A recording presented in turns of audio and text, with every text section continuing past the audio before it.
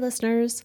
It's early December, and I don't know about you, but it seems like every feed and email inbox is filling up with reminders and other indicators and commitments of how people are or are not celebrating the December holidays. And we wanted to re-release one of our previous episodes that really gets into what are the ways that folks who are grieving can navigate this time, which can feel really treacherous. So in this episode, you'll be hearing again from me and from Rebecca Hobbs Lawrence, my colleague, on ways that families have figured out how to have the same traditions, change the traditions, create something totally different, opt out completely or opt in fully. There's no right or wrong way to make your way through this month. We also recognize that not everyone and not everyone's family and not everyone's tradition observes or celebrates these holidays. And the frenzy and the hecticness that gets created by people who do can also affect those who are grieving. If you are following us on social media, you might be noticing we've been putting out some Dougie's December tips. So that's another great way to get some support around this time of year. So we'll be posting those throughout the month on Instagram, Facebook, and Twitter. Okay, thanks so much for listening, and here's the show.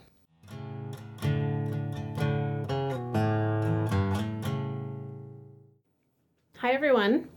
You might be having deja vu right now because in 2015, we did another episode on grieving through the end of the year holidays. And at that point, I had the same guest I have today.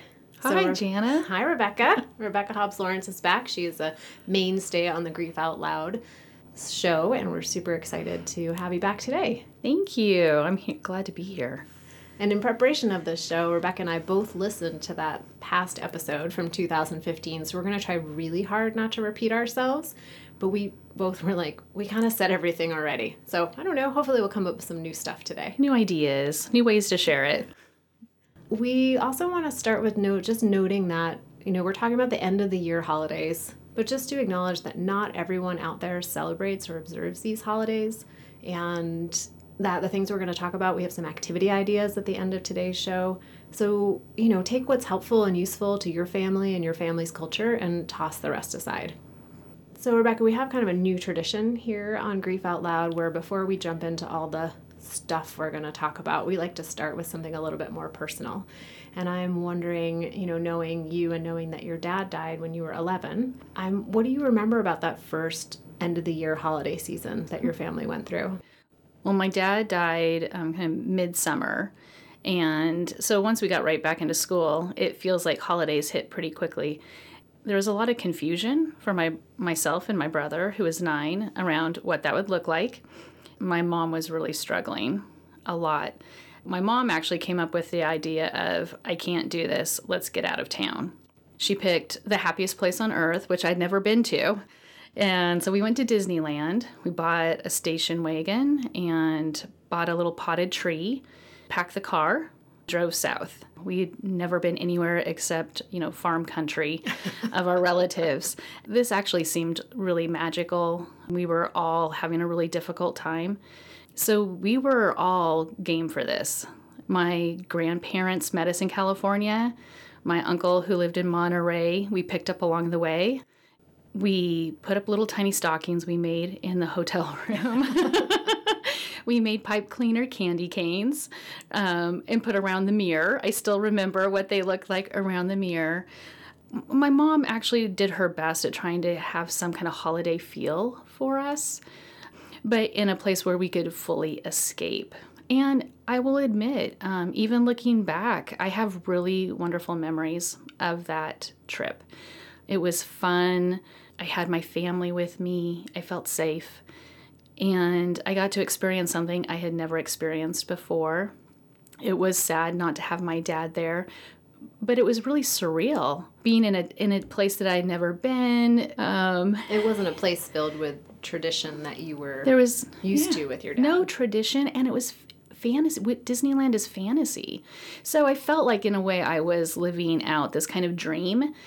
Some parts of it were really exciting, but it didn't feel real to me also.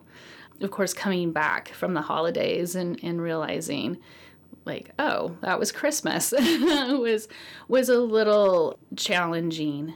So that first holiday without my father, Actually, I think we did pretty well. It was the second holiday. That was going to be my next question. What was the second one like? It was the second holiday, and we were home. The struggles my mom had with, not being able to decorate the year before. I think I shared in the last podcast that our neighbor across the street was awesome and put the lights up before we went to Disneyland even. My mom still had all those same struggles. There's a lot of tears, a lot of crying on her part. My brother and I tiptoed around a lot, trying to make it okay for her and really feeling the weight of my father's absence. What were you needing? I think every family member needs something different. I think my brother would have loved, still been an escape place. I think he was really wanting that again, to escape again. For me, I was really wanting tradition and finding ways that I felt like my dad was close by and those traditions were meaningful to me. The stockings up, the lights up. I would help my dad put lights up around our house. I love putting Christmas lights up, still to this day. And that was really important to me. My dad was very playful. Christmas Day, having him to play with, that was the challenge for me. So, and for my mom, those traditions brought a lot of sadness. She would stay up Christmas Eve with my dad and wrap presents, put a special ornaments on the tree that were just theirs. So for her, that felt very alone. And so we all were still, you think, you get 1 year through and you're okay, and you're really not. And so that second year was much harder. And that's something we hear so often from families, that the second year of all of the major events and days can be really challenging. Right. It was wonderful to escape to Fantasyland the first year, but you do have to come back to reality. Mm-hmm. And you hit upon what seems to be one of the biggest themes that comes up for folks around these end-of-year holidays and any other time when there's like a big event that is usually comes with tradition of some sort, is that people do have really different needs and wants. Yes. And how do we navigate that as a family? Yeah, and I don't think we did it very well. This was 40 years ago, actually this winter, 40 years. And I think our culture, what people talked about, was so vastly different. Resources that people had were so different. People are listening to this podcast, getting information and feeling like they're understood and supported. That just wasn't available. And so we did do it very differently for each of us. We weren't really good about communicating that. It was more of like guessing. And I think kids often, especially when there's a death, tend to start to anticipate what a parent might do. And so my brother and I did get pretty good at knowing, for the holiday, what days would be harder for my mom. And sometimes we'd be helpful, and other times we would just go to our rooms and close the door. It felt very isolating, though, for all of us, probably. I would choose to do it differently, looking back. You and your brother really became sort of experts in your mom's emotional landscape and anticipating what her needs were going to be. What her needs were going to be. And sometimes it felt too big for us to manage. We were children. And so when it felt too big and overwhelming, that's when we went to our rooms and closed the door. So there was a lot of holiday parts that were still fun, but then there were still a lot that felt very lonely for all of us. In your work with grieving families, have you come across ways that they have figured out a different way of doing it? They have. And I will say, I think in part of it, just them coming to the Dougy Center allows them to open up communication that I imagine not all families have. It's really wonderful to see them kind of come to the table and understand that they all need something different, and that they'll only know that if they talk to each other and not make assumptions. And so I think there's a real level of respecting the differences and allowing each person to have their own unique needs. And it doesn't mean that they can't fill them for each other too. And sometimes we do need outside resources, but I think at least the communication and the conversation is there for a lot of families. So I think maybe in the way that and in my family where it was the Christmas lights initially, and our neighbor did that for us. It wasn't something we talked about as a family. Like my mom never said, I can't do this, it was too hard. She just postponed it over and over, procrastinated, to where I took care of myself and was like, go to my neighbor and be like, I need help. And he was a wonderful older man and was like, sure. Thinking about ways for families to maybe get in front of that, so it's not so much a guessing game or having right. to just take care of your own needs. And maybe that looks like sitting down as a family and having a conversation, or if talking, sometimes talking is really hard, especially with your super close people. Maybe it's a way of, communicating, these are the top 2 things that are really important to me about this season, and I'd like to be able to do those. And then we can get creative about how we make that happen. Right. I mean, even like just note cards, handing out note cards to the family with a name on top. Each person gets their note card, and like you said, this is the number 1, number 2 really need I want for the holiday. Maybe there's another space there that's, I can't do this. This is too hard for me. So that there is still that clear communication, even if it's not verbal. A lot of our show focuses on families who have had someone die. And so figuring out like who maybe will do the things that person did, and which of those traditions we'll keep and which will we not keep. But you have a lot of experience working with families who are facing an advanced serious illness, where someone in the family is probably going to die in the next few months to a year. What do you think is different or maybe the same about the holiday time? I think what's the same is still that expectation. Even our last group, which was, right before Thanksgiving, which, holiday momentum starts earlier and earlier every year. Families were talking about, what are we going to do? Trying to make, especially if they feel like this could be the last holiday season, trying to make that a perfect holiday. And I don't know what a perfect holiday looks like. And generally the families that I'm talking with don't know either. And so they're really struggling with, what is that perfect holiday? What will be something that will be so memorable, so magical, that it will make them all feel connected, and that they can go on and move forward and look at this as like, this was a really wonderful last holiday celebration with that person. And I think that comes with a lot of expectation. And so there's a lot of hope, but there is also a lot of feelings of being overwhelmed and unsure and really, really stressed out, especially because caregivers, when there is an advanced serious illness, they are already overwhelmed. And so then trying to put this holiday expectation of greatness on top of them to make it perfect for themselves, their children, and the person who may be dying is a tall order. You can't do it without help and a lot of communication. Mm-hmm. So I think the things we're talking about, that clear communication and planning, is so important. And also a lot of patience and grace with themselves. Perfection is hard to achieve. So what are the things that are actually most meaningful? Maybe take the word perfection out of that. I always try to tell them that, like, let's not think perfect. Let's think meaningful. Mm. And sometimes meaningful is very messy and not very Instagram worthy. Right. It's messy and it can be simple. It's not something you put in your holiday letters to the family necessarily, It doesn't have to be big. And usually it's interesting, most families, when they really look at it, it's not the big things. Yeah, over and over again in group, if we have the question of if you could have one more day with the person who died, what would you do? And I would say 90% of the people answering that question say, just have an average day, just hang out.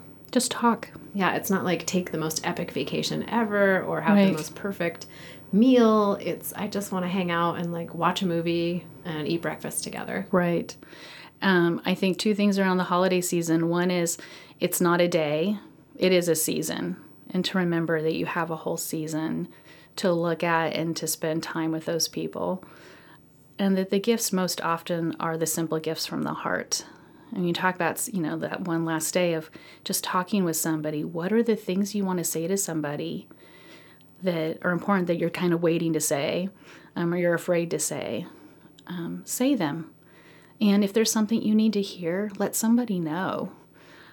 Those are the gifts that we keep with us. Those are the words that we hold on to as we move through our lives, that come back and often give us encouragement and strength at other times in our lives that might be challenging for us.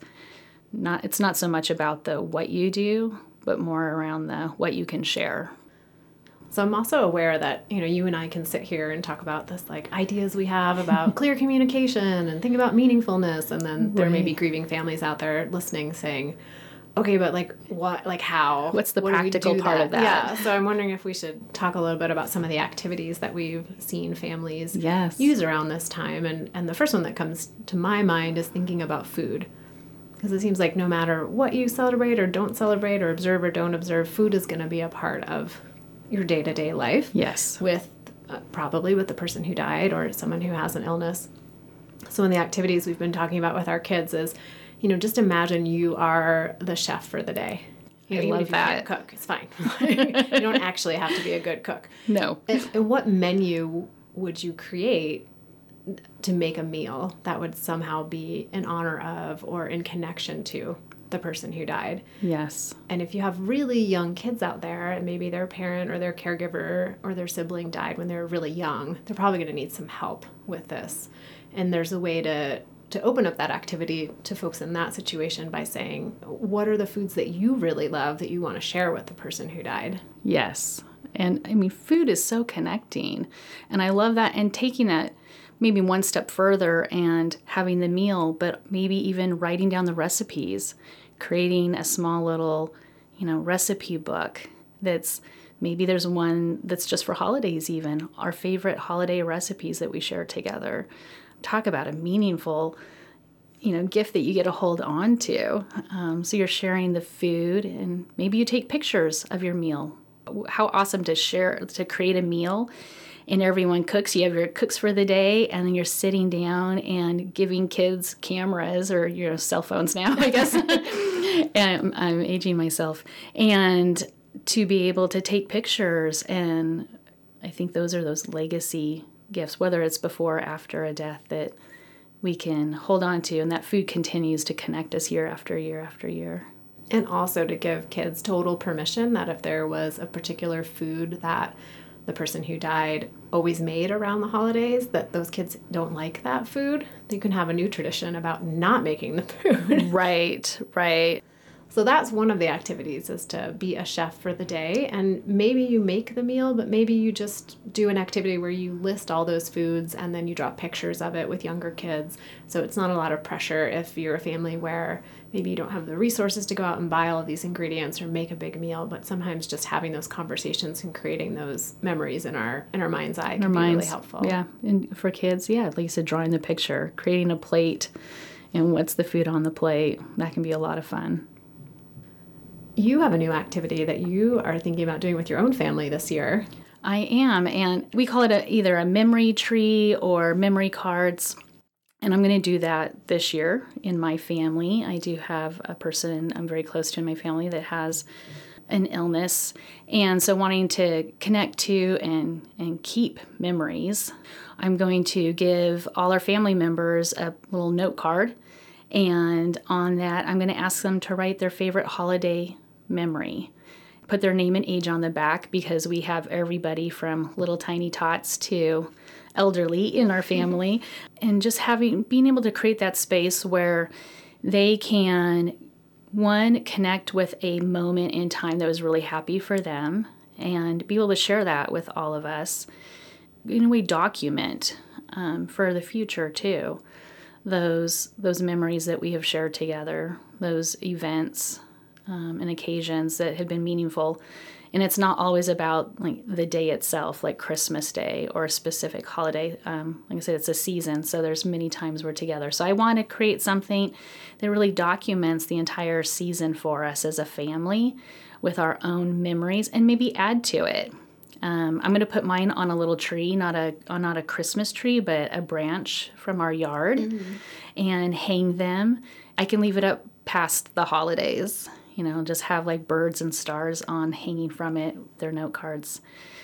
be able to look at it and talk about it. And like maybe I think we'll add to it too. I think it'll be a tradition of addition, the tree growing. Yeah, and to think about how the favorites might shift for a kiddo who's 6, and then when they're 18, what that sounds like for them. Right. Do they still want to be around us? I think it's also really important to note that for some families, there can be this grief around the fact that they're thinking there should be really good holiday memories. And for some families, the holidays can be a time of a lot of tension and pain. A lot of pain, there can be violence, there can be all kinds of really tough things that happen around the holidays. And there may be some really painful memories for folks with the person who died or the person who is ill. So given that for some families, maybe the activity is more about dreaming up what types of traditions and memories you would like to start creating. What would it be like if we had a peaceful time in our house around the holidays? What are some things we can do to acknowledge and repair what has happened, but moving forward, what would we like it to look like? So more of a tree of hope, because you're right, not everybody comes from a place of safety and stability. And so to be able to create something that feels more hopeful moving forward, and whether that's a hope for maybe the following year or this year, but like, this is what I'd like to do now, or maybe even for kids when I grow up, even with my own family, what are the things that would be important to me to share with them? And just thinking forward, whether it's a year forward or 10 years forward. Yeah, which can be super hard to do when you're in the midst of grief, of being able to think forward at all, because right now, right here, this is happening and it's so painful. Yes. The third activity that we have done with some of our families and have talked about is, we call it the gift list activity, which is hard to say, gift list activity. And this is a way for families to, just reflect on what are the gifts that they may have received from the person who died or the person who has an illness. And by gift, we don't mean it doesn't have to be like a tangible thing. Maybe it is. Maybe it's like, I got a skateboard or I got this super cool stuffed animal. But maybe it's more a life lesson that I received from the person who died. Or maybe it was a characteristic, like I inherited my dad's totally curly hair, or I have my mom's green eyes. So letting kids get really creative about that, recognizing that for some families, if the holidays were a time of really financial stress, the gifts, like physical gifts, may not be something that they have a lot of connection with. So you can invite kids and adults, everyone in the family, to create the list of gifts that they received from the person. Yes, I love that. And those can blend over too. I was thinking about, for myself, with my dad, that I would want to write down an occasion, which was him taking me fishing. But during that, he taught me about patience and being present, just the gift of skills that I needed to even catch a fish. So, I mean, that kind of incorporated so many of those things, as something as simple as, a day out fishing with my dad actually provided so many gifts. And it can be a really helpful way to build that ongoing relationship with somebody who has died. I think about younger kids. If the person dies, they don't have a whole bunch of memories, and there may be things that they forget as they grow up. And so if we can document them when they're younger, this gives them something to go back and look at when they're feeling maybe a disconnection from that person. Yes. And it can be really important with this activity. Maybe it's not something your family sits down and does together. Maybe it's something that happens privately, but you just provide kids that opportunity, because kids of all ages, and particularly teenagers, may have some things they want to keep private, and they don't want you to know the gifts that they got from the person who died. So maybe providing them each with a journal or index cards again, or some way, and letting them know this isn't something they have to share with the family. Yes.